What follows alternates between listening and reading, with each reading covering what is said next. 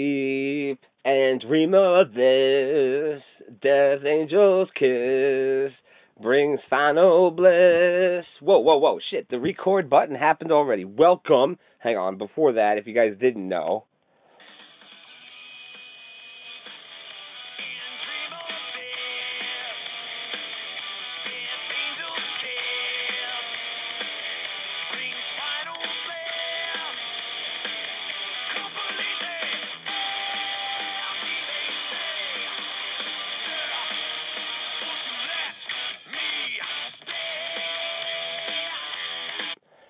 Oh yeah, suicide, I'm already dying. Welcome, this is episode 63.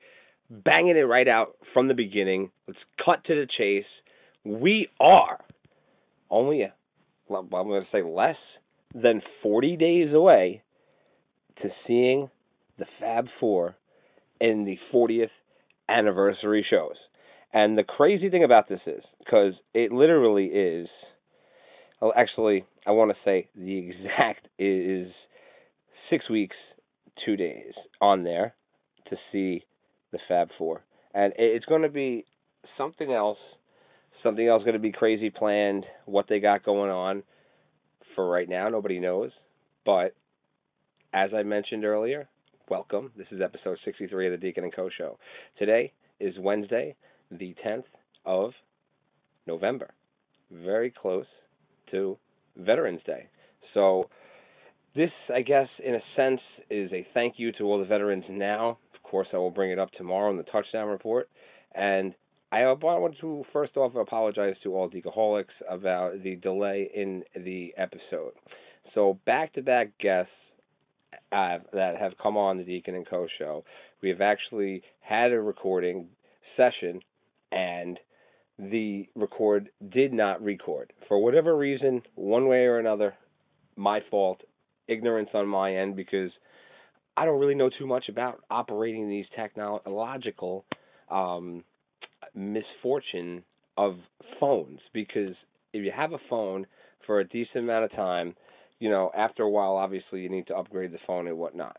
But when you upgrade the phone, and it still continues to do that, then you just sit there and wonder to yourself, where were the days of the bleep bleeps on the Nextels? And that was the easiest way. But nevertheless, got it handled, and it will not happen again. So expect episode 64 on Saturday and pumping them out, and expect a new Touchdown Report tomorrow on game day, Veterans Day, 11/11. But for now, let's get into it, all right? So as I started off the show there with Cyanide, of course, coming off the wonderful Death Magnetic album, my entry point to Metallica, if you guys forgot. And so what we got going on the past couple of weeks, obviously, we've celebrated the 40th anniversary on the 28th of October. We had a couple of shows go on, the Seminole Hard Rock Hollywood Casino, Hollywood, Florida there.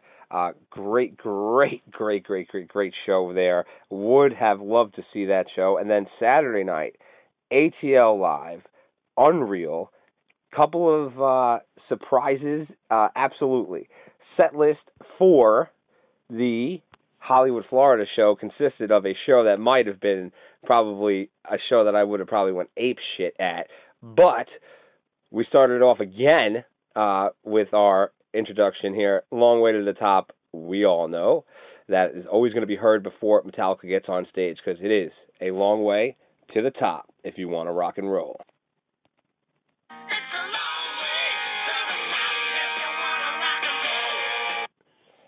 Absolutely is. You're going to hear that every single time before the band gets on stage. And I think it's so cool because, like, for the longest time, I had people questioning, like, why was the introduction to the Deacon and Co. Show at first, it's a long way to the top if you want to rock and roll by AC/DC, if this is a Metallica-based podcast? Well, now you guys know the answer. See, the genius in me is still here. All right, bringing us in, Ecstasy of Gold, band walks on stage, Whiplash, Ride the Lightning, Harvester of Sorrow, Seek and Destroy, which is weird to see it again early in the set list, Through the Never. There's a very surprise there. 1 sad but true, moth in the flame, no-leaf clover, for whom the bell tolls, fuel, give me fire, give me that which I desire. Welcome home, Sanitarium. Leading us to the last song of the night, Puppets, Encores come on, Blackened, Nothing Else Matters, Enter Sandman. See you later. What a fucking great show that was, let me tell you. So, now, that being said, we have Atlanta. Long way to the top if you want to rock and roll. Ecstasy of Gold, Whiplash, Ride the Lightning, The Memory Remains. Then, Holier Than Thou, Memory Remains, Seek and Destroy, then Holier, then One, Sad But True, Moth in the Flame, No Leaf Clover, For Whom the Bell Tolls, Fuel, Fade to Black, Master of Puppets, and now here we go. Encores, Blackened, Nothing Else Matters, Enter Sandman. What a fucking show or set list for both of those shows. Unreal, let me tell you. If I was there, that would be a good show. I'm telling you. But happy with what I'm doing and happy that I had the opportunity to even get tickets to those shows. Glad that things are looking up for all Metallica fans and getting to see them soon. Some news that we had. Vegas, 25th and 26th, big weekend. Metallica teaming up with Billy Joel. Back-to-back nights there for Metallica the 25th and Billy Joel the 26th there. Gonna be great. Did I mention it's gonna be great? But before that, we got something going on. We got next week the Welcome to Rockville Festival. It would be on actually, not next week. It's actually happening this week. Sorry. It's going to be the 12th and the 14th that Metallica plays. Most likely going to see the same set list or maybe one slight change that you saw or that I saw in Sacramento and in Louisville. And right after that, these guys, after Thanksgiving, these guys are going to Globe Life Field in Texas. There's a pay-per-view going on. Not sure of the details of what's going on with them yet, if it's going to be some type of just guest appearance, but it is pay-per-view. They are charging $20 for it. Find the details on Metallica.com, and it's cool because they're mixing some type of boxing and UFC combination in this, so I'm thinking maybe there's going to be some fights. We're going to see Metallica. Who knows? But I don't see Metallica, and I'd be disappointed, to be honest with you, if they did this. I don't see Metallica not doing some type of full set list because of the fact that they're charging this on pay-per-view. For them to make a guest appearance on something like this, unless the pay-per-view is going toward the cost of what the boxing is or the MMA stuff, I don't know. Not really too much details on that, but I'm definitely in the process of going to research this. So, but that being said, moving on to some other things that I wanted to mention before I get into the quick sports update and I get into my Drive4Five. You guys will see what I mean in a few. I have updates for some things that are coming out. The Tiger King Season 2 is coming out soon, and also we have the new season of Ozark coming out. If you guys catch that stuff on Netflix, it's pretty cool stuff. Gave you guys information in episode 61 that I just wanted to follow up on with you. The 2 video games, and I knew it would come to me one day, that are coming out. Resident Evil is coming out soon. Another movie from the video game series, the classic video game series that is. And then, of course, the Uncharted was the one that I couldn't figure out when I was on episode 61 with my buddy Jordan Blackhurst. So that's the other one that's coming out in February, I do believe. And I believe that Mark Wahlberg is going to be playing the part in this, so it's going to be cool. It's cool to see sometimes that you get, video games, into movies. It really is. But Uncharted and Resident Evil.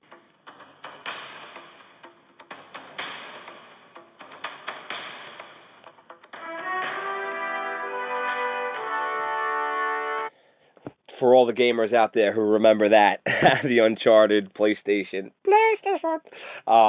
Love it. Those are the new movies that are out for the video games. The video games that I mentioned a couple of weeks ago, and nobody pointed this out. I had to go back and listen to it myself. NHL 15, I said to you guys, we're about, 7 years too late on that one. So NHL 22 came out on October 15th. Check it out. It's probably one of the best ones in the series. You guys will really enjoy it. Recently, last Friday, we had Call of Duty Vanguard come out, and I haven't had a chance to get mine yet, to pick it up. It's been crazy busy, so I will probably end up doing that a little later on this afternoon and checking it out, how cool that's going to be to, finally play the new Call of Duty. All the modes in there, plus the Battle Royale mode. So it should be good. It should be interesting. Of course, zombies. Can't have Call of Duty without zombies. There's a couple of them that they didn't put zombies in, and it was just crazy. But believe it or not, the coolest one, and I'm really getting to the point where I'm actually going to probably rebuy this game, right? And so it was the Call of Duty with all of the different themed zombies. There was one for amusement park. There was one with it was like a Friday the 13th type of deal, and it was really, really crazy. Different settings that you normally wouldn't see. There was one with the New York subway where the zombies were on roller skates, and it was really, really fucking well done.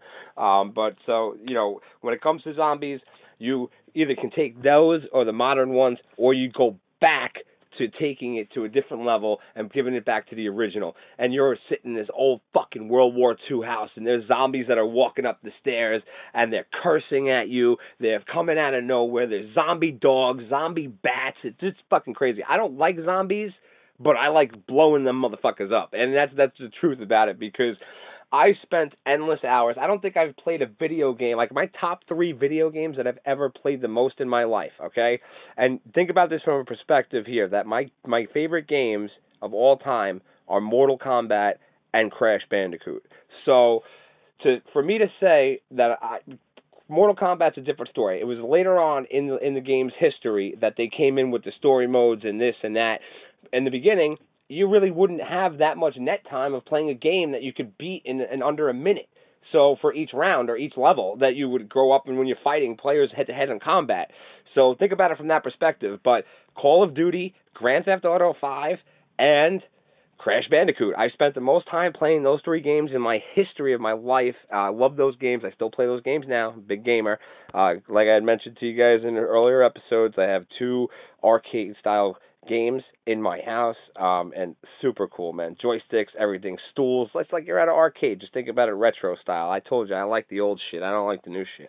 So, moving on with that subject there, also with the Call of Duty with the zombies, when they took it away, they had different things where they had, different recon groups and stuff like that, where you'd be put inside a map with 4 guys, and there would be about maybe, let's say, 13 or 14 different enemies that come to you, or you got to come to them, kill them before they kill you, type of deal, which is really cool. But one of my other favorite alternatives from zombies, and I bring this up because it's so cool, is that there's I think it's called Extinction.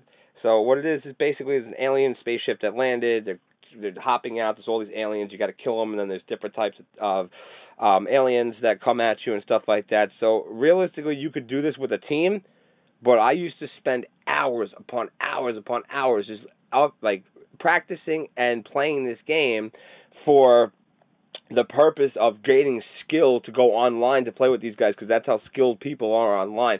So I beat this thing by myself one time, only once, and it's that hard. And I'm going to tell you the truth. This you could pause. Most zombies you could pause, but obviously if you're in the middle of a game online, there's no way for you to pause if you had to go to the bathroom or whatever the situation is. I played one game of this actual series, of this particular Extinction, that took me 15 and a half hours, and I beat it by myself. It was the only time that I ever beat it. I've come close a lot of times to beating it, but it's very time consuming, as you see. I didn't cramp, no coffee, no weed, nothing. Just did it. Just sat there. Obviously water, soda, whatever it was, but just sat there. It was an overnight thing. It started at maybe 9 o'clock at night, and it just kept rolling through till almost 1 o'clock in the afternoon the next day. And, Nate's like, oh, you're still playing that fucking game? Sometimes you don't have a choice. You gotta, keep it going or whatever the situation is. But anyway, moving forward there, it's my rant on video games. You guys want to chat about video games any time of the day, Not a problem. DeaconandCoShow@gmail.com. Follow me on the majors of social, by the way, too, if you haven't already. DeaconandCoShow@gmail.com. As I just mentioned, for the email, DeaconandCoShow at Instagram and Twitter. So, quick sports update for you guys here before I get my guest on the show. In the sports world tonight, obviously, we have game day going on tomorrow, which we will have the touchdown report for you. But in the hoops, we got Wizards and Cavs, Nets and Magic, Raptors and Celtics, Pistons and Rockets, Bucks and the Knicks, Thunder and the Pelicans, Mavericks and the Bulls, both 7-3 teams. It's going to be an excellent game. Hornets and the Grizzlies, Kings and the Spurs, Pacers and the Nuggets, Trailblazers and the Suns, Timberwolves and the Warriors, the 9-1, by the way, Warriors, and the Miami Heat traveling to play the Los Angeles Lakers in Staples Center. Some football games going on tonight in the college world. Basketball is back for the NCAA, which is awesome. And in the hockey world, only 3 games tonight, and I'm going to say something that's going to be so cool, and I feel so great saying this, okay? Toronto Maple Leafs are playing the Philadelphia Flyers. The Nashville Predators are traveling to Dallas to play the Dallas Stars. And the Minnesota Wild are going to play the Arizona Coyotes. But the significance of that is that this game will be televised on national television on TNT. And I love it because they're going to have hockey coming back to ESPN. And it's absolutely incredible. Love everything about that or whatnot. A recap, because we do have a couple of cool guests coming on who are familiarized with the actual sport of boxing really well. And we're going to have a lot of discussions about that, especially because of what I just said is going on with Metallica. So after the holidays, you guys are going to hear some boxing. But Canelo Alvarez had a big fight on Saturday night, knocking out his opponent in the 11th round. I got to see the knockout, and it actually was actually really cool. It was a weird uppercut type of thing. You guys could check it out on all the platforms of ESPN has it, and just YouTube too, probably I would say has it. But for Canelo, I feel, and this is just the way I feel, that if something like this is going on, that Metallica is getting involved with, boxing, MMA, all this, that they're trying to set this up. I feel that boxing is a dying sport, and I feel like that when it comes down to the fighters and whatnot, I don't really see it was your perception of what you wanted to do. All right, so you're sitting there and you're thinking about it from the aspect of a fighter could fight 3 times a year.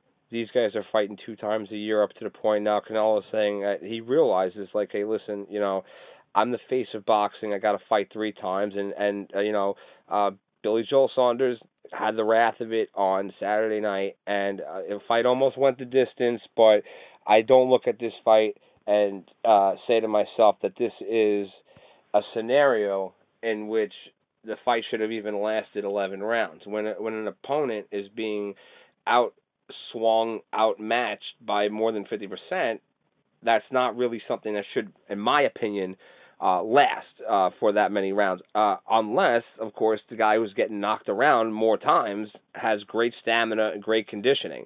In that case, you're going to give him the, full length of a fight under his belt. Kudos to you, man. You actually completed the fight. But bottom line comes down to it is, you still took the loss in 12 rounds. You put your body through that to prove a point of what? The fight, to me, in my eyes, wasn't close at all.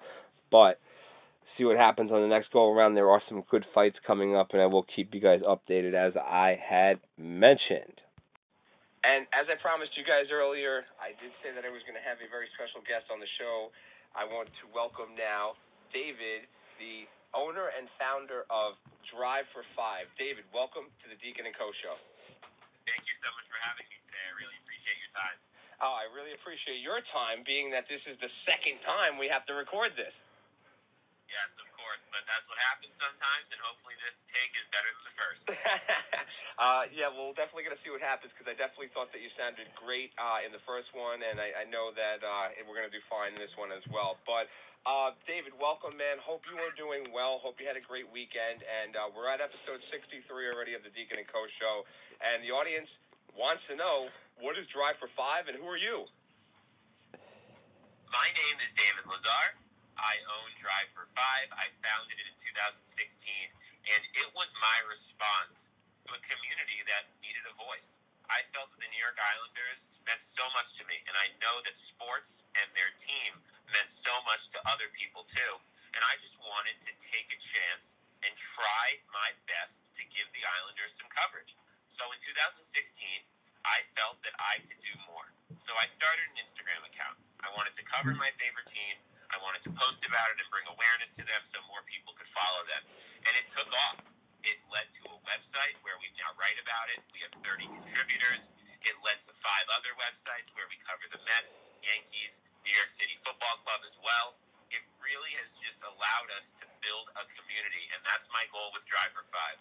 We do so much in person with events and meetups and outings at games and digitally with live streams and our social media account that it really just allows me personally to pursue my journalistic goals, to have fun covering my favorite team, and also for our fans to get a unique coverage they're not getting elsewhere. Journalists do a great job. I've been on both sides, but there's different styles. Sometimes you want that game recap AP-style written report, and sometimes you want a fan to tell you what you should think or what they think about things that are going on with the team. And I've been able to do both. I've been able to really have fun with Drive4Five, and it's been something that has taken me so far. It's allowed me to get internships. It's allowed me to go to college. It's allowed me to really do what I love, and I'm so thankful for that. Wow. Now, I'm going to say, and not to put you on the spot here, but, man, that was a 100 times better answer than the first one you gave me the first time. Wow, thank you so much. I guess it's practice that has allowed me to now concise my answers and really speak what I want to share. Absolutely. And not only that, Geekaholics, David is a very talented writer, and the internship that he is talking about, of course, David, I'm not going to ruin it, so why don't you tell us about that? It's actually awesome that we're doing this call now. My last article with the New York Post was just posted. So now my internship is finally concluded. I have a full-page spread in Tuesday's paper with the college basketball preview covering Hofstra University, the school I go to, and now my internship has officially come to an end, and that internship is a New York Post sports writer. So I was able to be a sports writer, which was my dream. And not just be a sports writer, I was able to be a sports writer for my opinion, the best sports section in the world, and that's the New York Post. I was able to work with so many amazing people like Molly Walker, Larry Brooks, Mike McCarro, Steve Servey, and others who taught me so much about writing and journalism. And the cool thing for me was, I'm an Islanders fan. I'm not going to hide away from that. And the Post didn't hide away from that either. On my first day, on June 7th, I was covering an Islanders-Penguins playoff game. It was an awesome opportunity for me to do what I love. I was able to go into the field. I was able to talk to all my favorite players as a kid. My first day, I got to interview Josh Bailey and write a feature on him, and he's one of my favorite players. And what I had to do this summer was learn how to take my fandom, which I have immense pleasure in doing and watching and supporting my team, and I had to take that, use that fandom to fuel my journalistic work, and be a better journalist. And that's something I successfully did this summer. I was able to go to Mets games, go to Yankee games, go to Islanders games, cover a playoff run that ended one goal away from the Stanley Cup, and report on it objectively, non-biasedly, and I think I did a great job. So I learned so much. I was able to write over 200 articles. I was able to write 5, 6, 7, 8 stories a day in a rapid newsroom environment, and I garnered over 5 million views for the New York Post website, and I was in print over 40 times. It was an unbelievable experience, and I truly believe it was a dream come true. I did more in that summer than some get to do in their life, and I'm so thankful for that.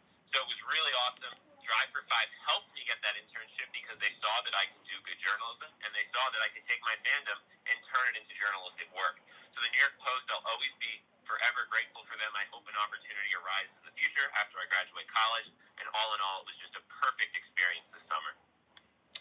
Wow, that is truly remarkable. And I did mention to you guys that he is talented, and you really are, David. I have read a couple of your pieces and been an avid supporter of yours since the first time that I met you.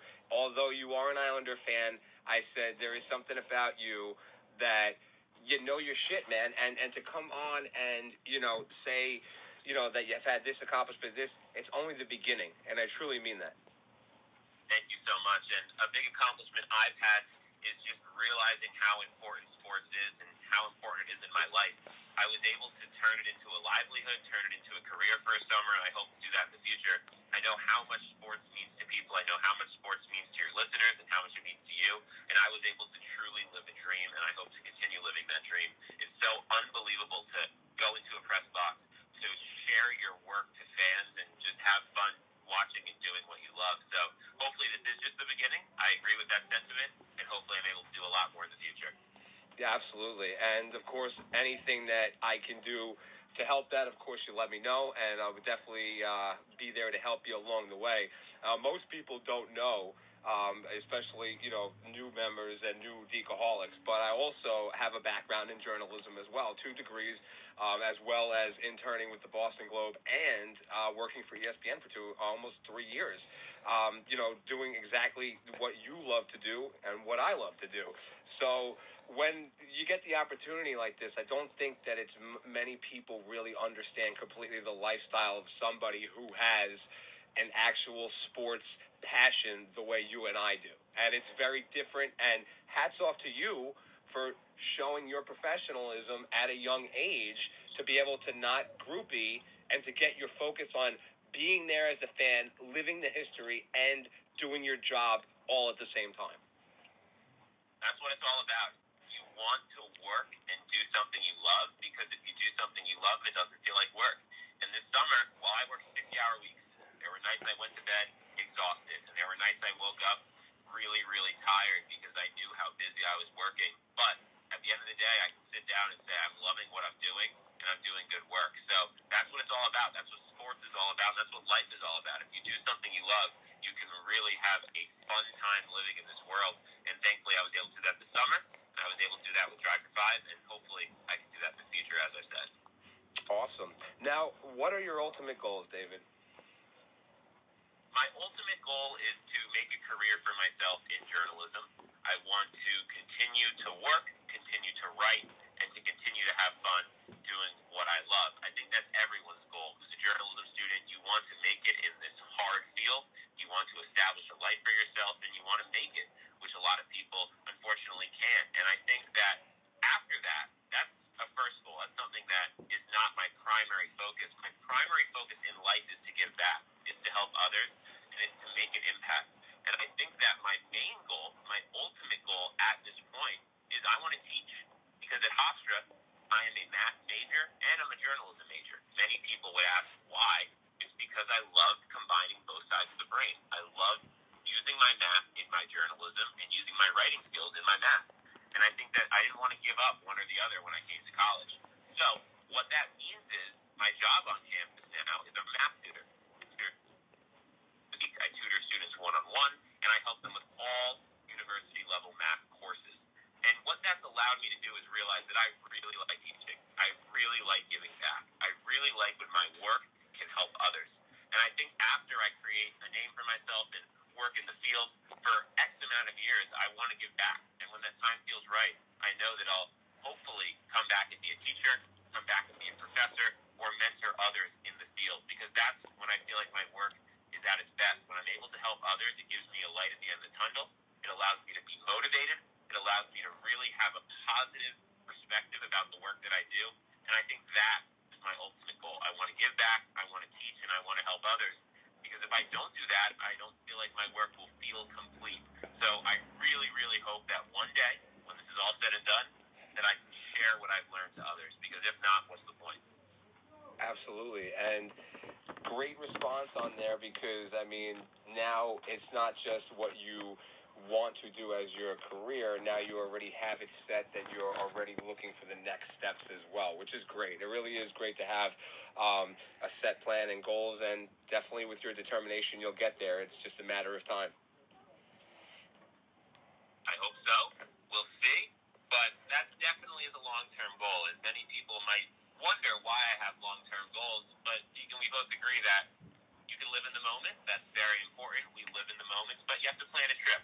You have to plan something in a year. You have to plan something in a few years. There has to be some sort of plan in the future, something you're looking forward to, because that is what really keeps us going. And I think that that's what I'm doing right now. I'm really trying to give myself some options for when after journalism, after my career, I can really look forward to giving back. And I want to give back in my career and as I'm doing it too. So there's so many options out there. There's so many things we can do.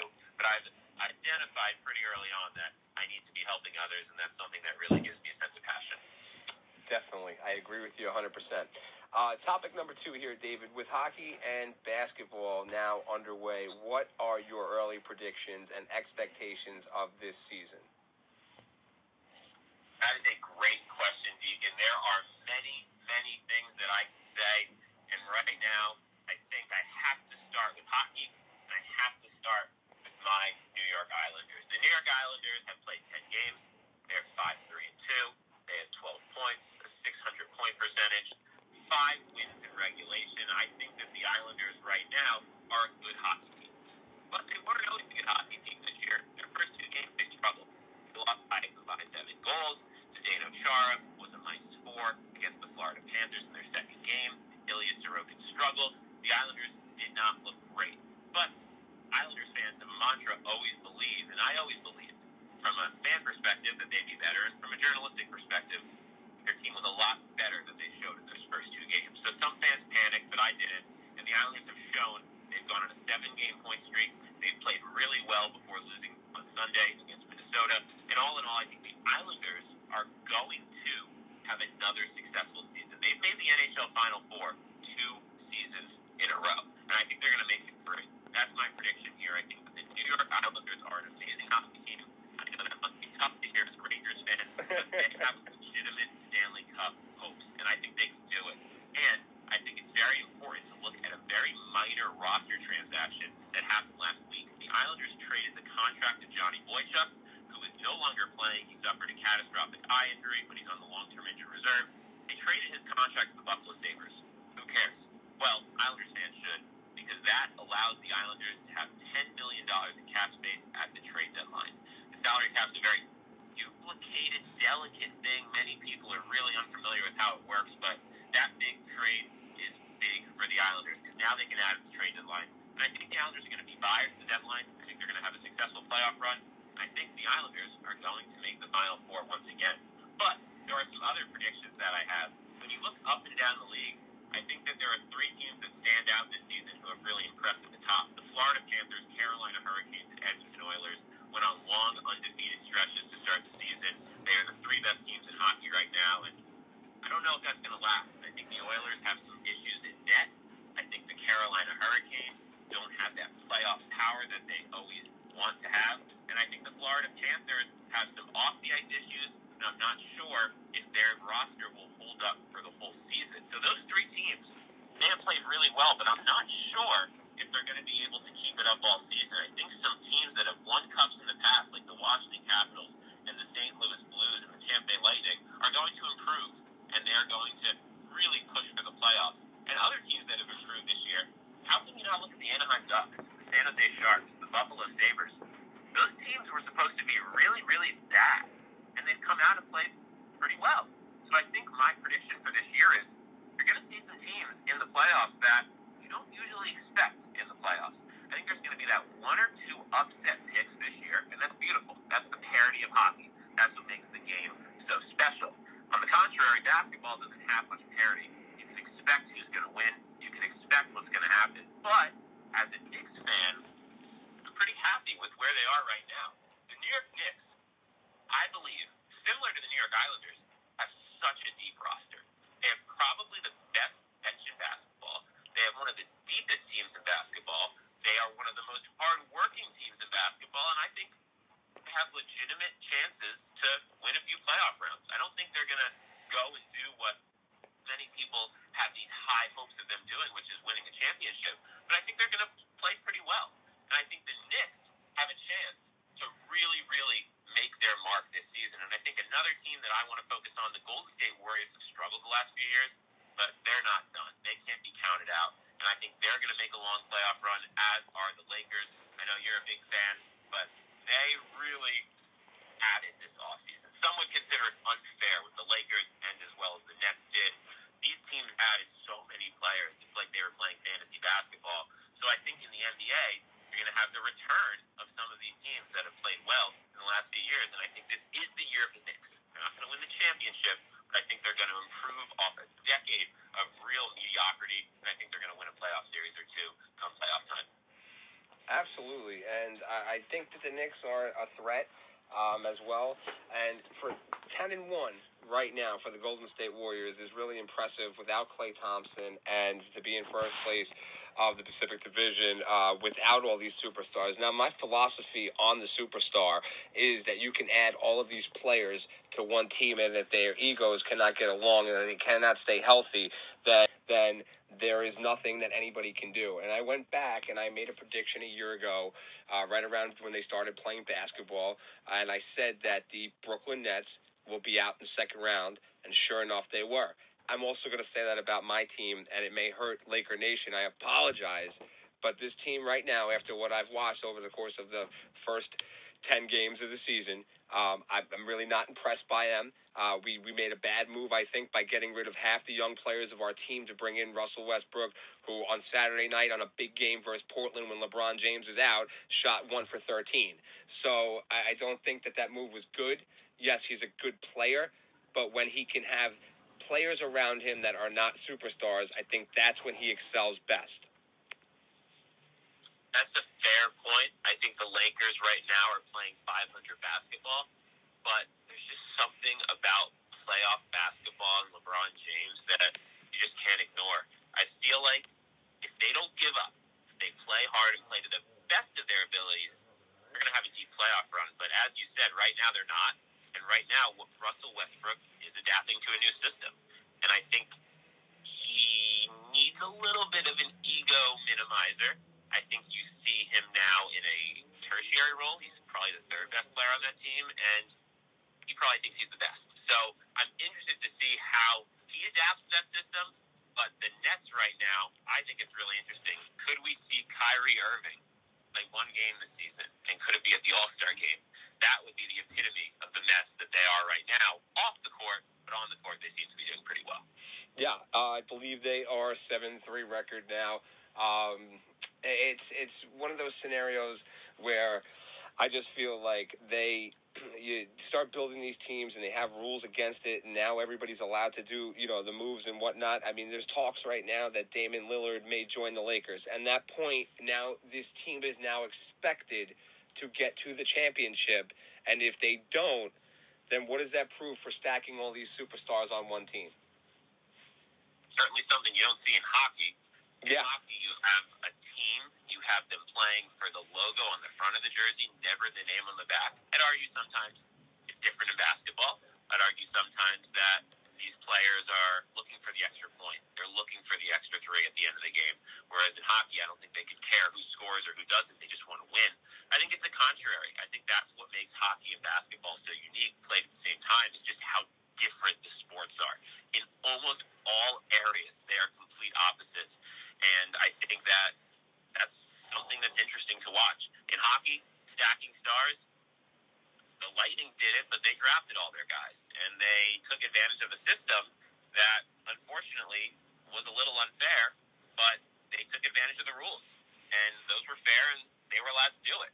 But in basketball, it's a little different. Players run the teams, and in hockey, the teams run the players. So it's a complete opposite, but I think that's why I am so attached to hockey. I think it's such an intense, fast-paced sport. They never give up. And I think that right now you're seeing such parity in the league. The three top teams in hockey are the Edmonton Oilers, Carolina Hurricanes, and the Florida Panthers. Who ever thought? Who would have ever thought that? So that's a beautiful thing. And in basketball, you tend to see similar storylines coming about. So that's what makes the sport so special. They're so different, and it's cool if they're played at the same time. Absolutely. Now, let me ask you, as a young fan, what is your opinion about the growth of sports wagering on screen while watching a game? It's annoying. It's a little tough to focus, and I think people have already placed their bets when you see that. However, I think it goes to show just how important sports gambling is becoming. If you're watching, for example, a Bears-Steelers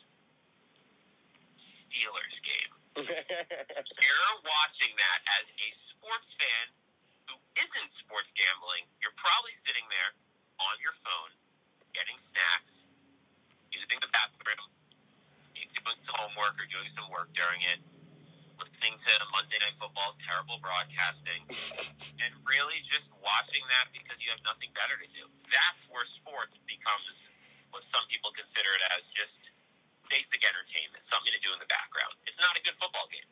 But let's say you have $100 in the Steelers, minus 6.5.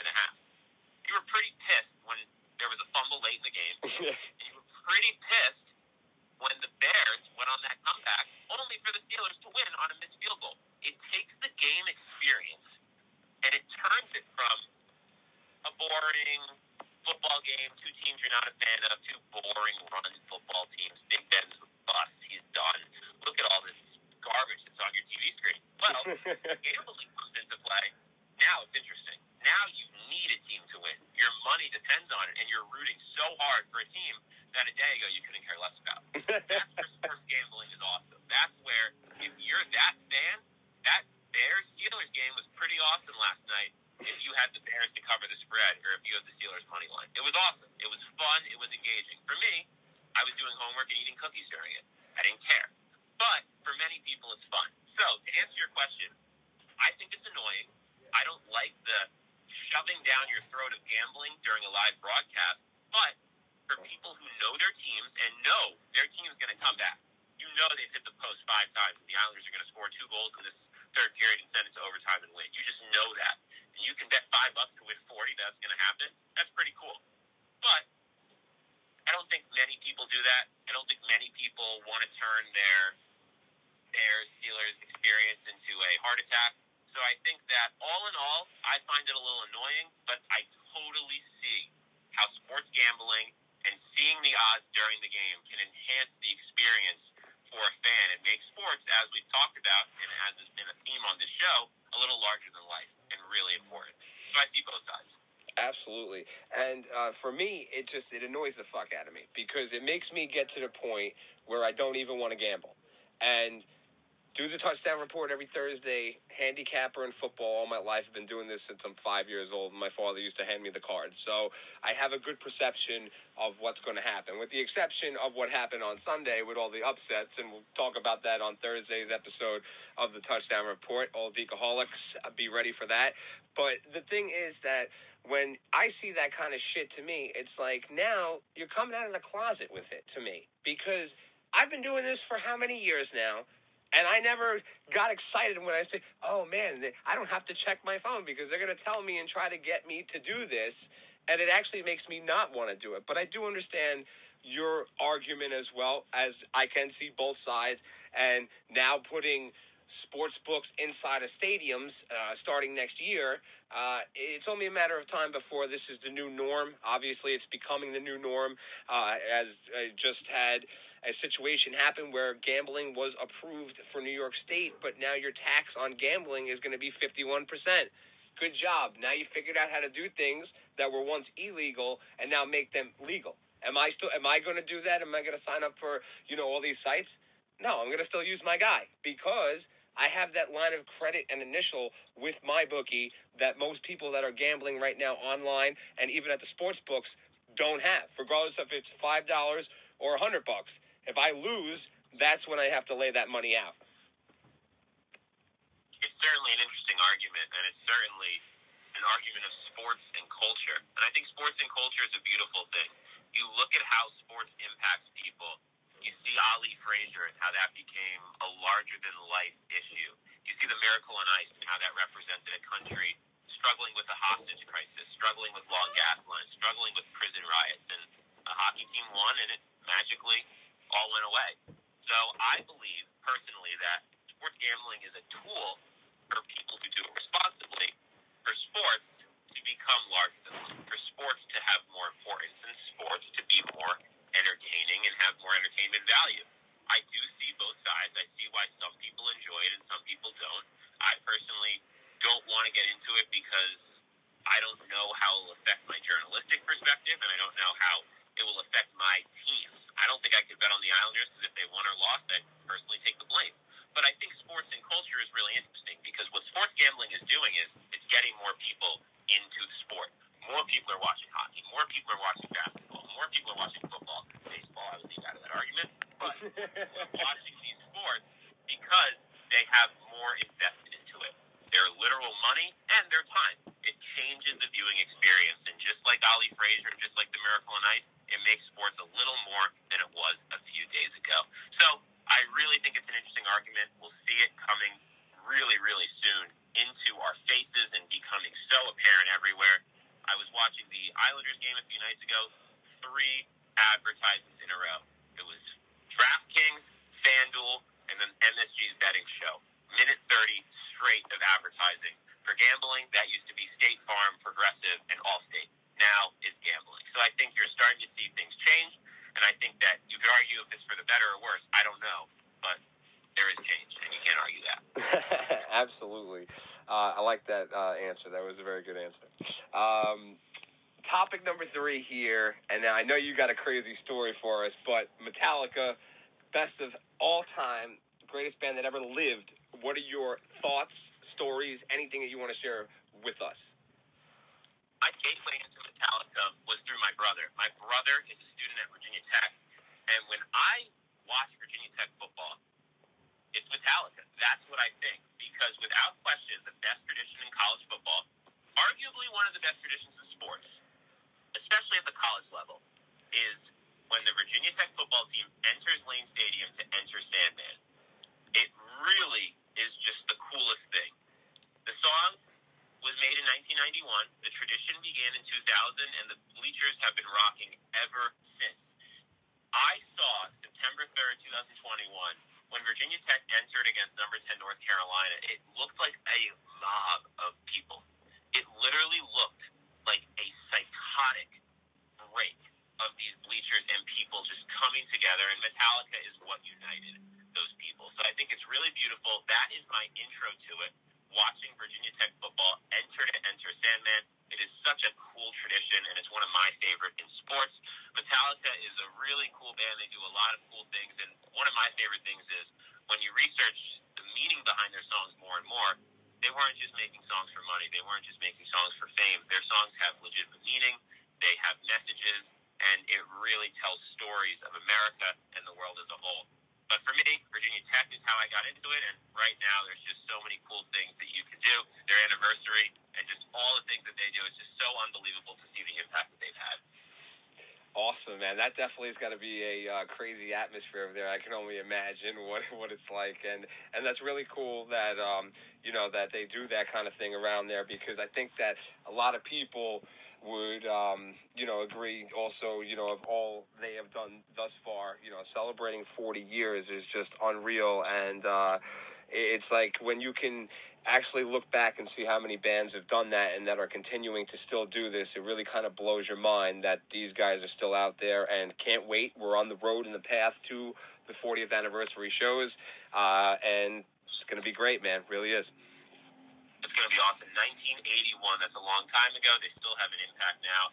They really made an impact in California, Los Angeles, San Francisco, but I think you can argue they've had a worldwide impact, and I know that you'd certainly agree with that. Absolutely. I mean, there's nothing, David, when I tell you, like going to see a Metallica concert in another country. The only thing that I can describe it as is seeing a World Cup game in another country.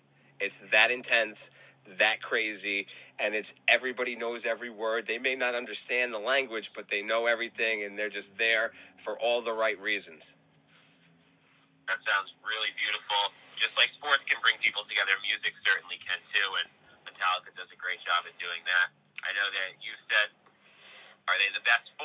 I don't know. I like the Beatles. I know you like Metallica, but all in all, They really, really do such great work, and I think you can argue that billions of people over time have really been familiar with what they've done. Absolutely. David, that's going to bring us down into Genius of the Week here. Clinically brain dead. I don't need a second opinion. There is something about being clinically brain dead that Eminem says that it always cracks me up, and that, I guess, forever will be the entrance to Genius of the Week. Classic event that happens once a week on the Deacon and Co. show about a genius who does something, well, genius. So this week's genius, driving on Suffolk County, Long Island, New York, and I happened to see a box truck at a red light that actually has a garage door on the back of it where its normal, regular pull-up latch would be. So I'm just in awe, hang out. This guy's crossing over the railroad tracks. Garage door opens, and everything starts flying out all over the road. It was just complete mayhem. Just Genius of the Week, man. I've never seen anything like that before. I truly was blown away. Is there a second part to that story that you're not sharing, though? No, not really. What about the train tracks? I thought that there was something else that happened with that. Yeah, he popped over the train tracks, and all of the stuff started flying out all over the road. Yeah, but last time you told me the train started coming. So yeah. That was, Sorry. That was a scary situation. That for me was the craziest thing, because when I hear that, I think, is the train going to derail? And thankfully it yeah, exactly. So he crosses over the actual tracks, and the barrier, or the alarm, or whatever you want to call it, the arms of the signal come down, and they turn around and they still had a bunch of the stuff that was on there. And it was just crazy, man. Like, I've never seen anything like this before. And you probably could have risked, safety or whatnot doing something like that, obviously. But is it now okay for this guy to not be ticketed or something like this, to have something like that? Because that's got to be illegal, obviously, to have a garage door on the back of your box truck. Well, you see it all the time. People driving down these Long Island highways, which have low bridges. There's a long reason why the low bridges are there. It's really unfair, but at the end of the day, you have these tractor trailers driving through these highways, and they slam the top of their trucks into these bridges, and they just wipe out. So I do think there's tickets and punishments that people receive for that, because it's really dangerous, and that literally could have derailed the train. Thankfully, it didn't, but definitely a Genius of the Week there. Definitely. All right, now, so that's going to bring us down into favorite category of the show here. It's rapid response, David. I know you're a fan of the show, so take a minute or two to talk about the answer to the question at hand here. Your favorite journalist? Personally, my favorite journalists are the ones that I've worked with on the Islanders beat and have helped me get to that point. Andrew Gross of Newsday and Arthur Staple of The Athletic are two amazing men who have helped me so much and given me advice that I need to be a journalist. They cover the Islanders so well. Arthur Staple has recently got a promotion. He now covers the Rangers too, and they have just meant so much to me in my career. They have such a unique style. They have such a smart style. They really know the team so well, and they have been my favorite journalists. But I have to give a shout out to some of the journalists I worked with at the Post. Molly Walker has been unbelievable in helping me really grow as a journalist. She was there side by side with me covering the Islanders playoff runs, and she gave me a lot of responsibility, which was awesome. I was able to go to morning skate and able to break news, and that's something I never expected to this summer. Larry Brooks was also awesome working with me on the beat. He is a Hall of Fame journalist for the Rangers, so I really think that he does a great job covering the Rangers for the New York Post as a columnist. And then, of course, Mike Vaccaro, Steve Serby, Ian O'Connor, and a bunch of those great columnists at the Post. The New York Post has such a style where they continue paying money for journalists to travel. They continue paying for columnists. They continue to make that sports section the best sports section that it could be. So I really believe that those are some of my favorite journalists. I love Arthur Staple. I love Andrew Gross, and I love all the people I worked with this summer at the New York Post. Awesome. I can't agree with you more in regards to the Post. The Post is the only newspaper that I will read, because there's been many times that even across the country with the LA Times and other newspapers and whatnot that I've read, that people are watching a different game than I'm watching. But the New York Post really does do a really great job, and I wanted to bring that up before. My favorite journalist is going to shock the audience. It's going to be Hunter S. Thompson. A huge fan of him and everything that he had going on. And I sometimes try to think that my mind thinks like his because of just the activities and whatnot that we both endure, in our free times for me and Hunter S. Thompson. But the passion for these sports, along with doing the extracurriculars, intensifies the brain and opens up different parts of the brain that most people wouldn't understand or even come close to understanding. This guy was a genius, and a lot of people don't know that. I'm going to do a whole thing on journalists, I think. I'm going to do a whole episode after the new year. We definitely got to have you back on there to help me with it. That sounds awesome. Rapid number 2 here. I'm going to go back to this. My version of the Fab Four. Metallica's best song, Master of Puppets, or one. Every guest on the Deacon and Co. show is asked this question. David, what is your response? One really helps cement Metallica is one of the greatest metal bands in the world. I thought now the world is gone, I'm one. Oh, God help me, hold my breath as I wait for death. I thought that it was a great song. It had a lot to do with the war and really told a story, but I thought that it truly was one of the best songs ever, and they have to call that their best song. I hope you agree with me, but at the end of the day, that's what I'm going with. I'm going to go with Master of Puppets. Now, I originally gave you the response of, I'm going to disagree and go with one. And I was just trying to play a trick on all the audience who's listening. But yes, I'm in agreement with you 100%. If anybody is a Metallica fan and they don't recognize that Master of Puppets is their best song, I'm sorry to say, fan of mine or not, you are a fucking idiot. Because this song has everything that you can ask for in a song, including the message being delivered behind it, as you mentioned. As far as one goes, it is Metallica's second best song. And without the situation that we had going on over the last 2 festivals, and I'm sure it's going to happen again next week when Metallica plays the 3rd festival. I was lucky enough to get the show that had both Master of Puppets and one in this show. I wanted to go back and look in history to see if there was any time that both of these songs were not played at their concerts, and sure enough, only when the 2 did not exist. So for when the second show happened and they didn't play either one of these songs there, I understood the message of what was going on and what they were doing, of why they did it, because most of the people at these festivals purchased tickets for both of the shows. So I did not do that. So on the second show, they gave the Black Album and everything else that we missed from the night of the first show. But worth the price of admission every time. If you were charged $500 a ticket, it would be worth every penny, because this is their masterpiece. Rapid number 3 in our final rapid for the day. What is your favorite event ever attended? 100%, without question. Game 6, Islanders Lightning, Anthony Beauvillier, overtime winner, a minute into overtime, to send the Nassau Coliseum home on a high note. That was sports. That was what made me realize just how much I love hockey, just how much I love journalism, and just how much I love doing what I love. Anthony Beauvillier's goal. I have never heard anything louder. I have never heard anything more surreal and more out of your body. The Nassau Coliseum has a long history, but that goal was the last memory Islanders fans will ever have there, and that for me is a beautiful thing. The Islanders were down 2-0. Jordan Eberle had a nice backhander to get it to 2-1. Scott Mayfield had a snipe to tie it up, and then Anthony Beauvillier sent the crowd home happy. And not only were they happy, they were absolutely ecstatic. Everyone threw their beer cans and water bottles and towels onto the ice. It was a true Nassau Coliseum celebration. It was a dump, but it was our dump. And I think that truly showed just how much of a dump it was in the most beautiful of ways. Seeing the beer rain down, seeing the towels and the garbage onto the ice, it was our dump, and I think that we truly embraced it.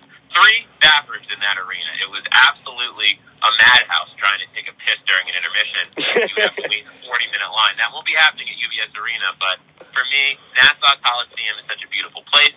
It was such a icon of Long Island culture, and for Anthony Beauvillier to send the building home happy in the last ever game there, that meant so much to me, and it was my favorite I like that. Mine's not going to be what most people would think, but I mean, you're going to get there one day, and I know it'll happen, and when it does for you, I'm going to be happy. And what I mean by that is that you're going to get an opportunity to see your team win a championship. So I've done that. Everybody except the Chargers. I didn't see that, but I've had an opportunity. I've been at least one of the Laker Finals games, with the exception of COVID, and my favorite memory is going to be when I went to the Olympics to see Kobe in London, and that was my that was my tribute at that point, knowing, all right, you're my favorite athlete of all time. You now surpassed Michael Jordan and Barry Sanders, and I'm going to give you the respect you deserve, and I'm going to come see you win a gold medal in London. And it was amazing. I wasn't there very long. I got to see the silver game and the gold medal game. The bronze and the gold medal. Obviously, you're going to see the silver and the gold medal game. And I got to see one other game other than that, and it was an unbelievable experience. And there wasn't. It wasn't like it was, so far-fetched for people to hop on a plane and go see the Olympics. It was just across the pond, but it went a little bit more, especially at the time of what we had going on and everything else in the country and whatnot. So it really was definitely a remarkable experience for me. That sounds lovely, and I think that an overseas sporting experience, seeing the Olympics, seeing a World Cup, seeing anything that's international, that's an awesome thing, and I totally think that is about unification of country, unification of self, and it is such a beautiful thing to see a country win a gold, to see a country come together. That is really cool, and it was a cool experience for me to cover the Olympics this summer with the Post and see all these people, their life work be validated with a medal. I think the Olympics and all international events are really cool and a unique sporting event. I'll always have Stanley Cup first for me. That's what I want the most. I want the Islanders to win a Stanley Cup, but seeing a gold medal is pretty cool too.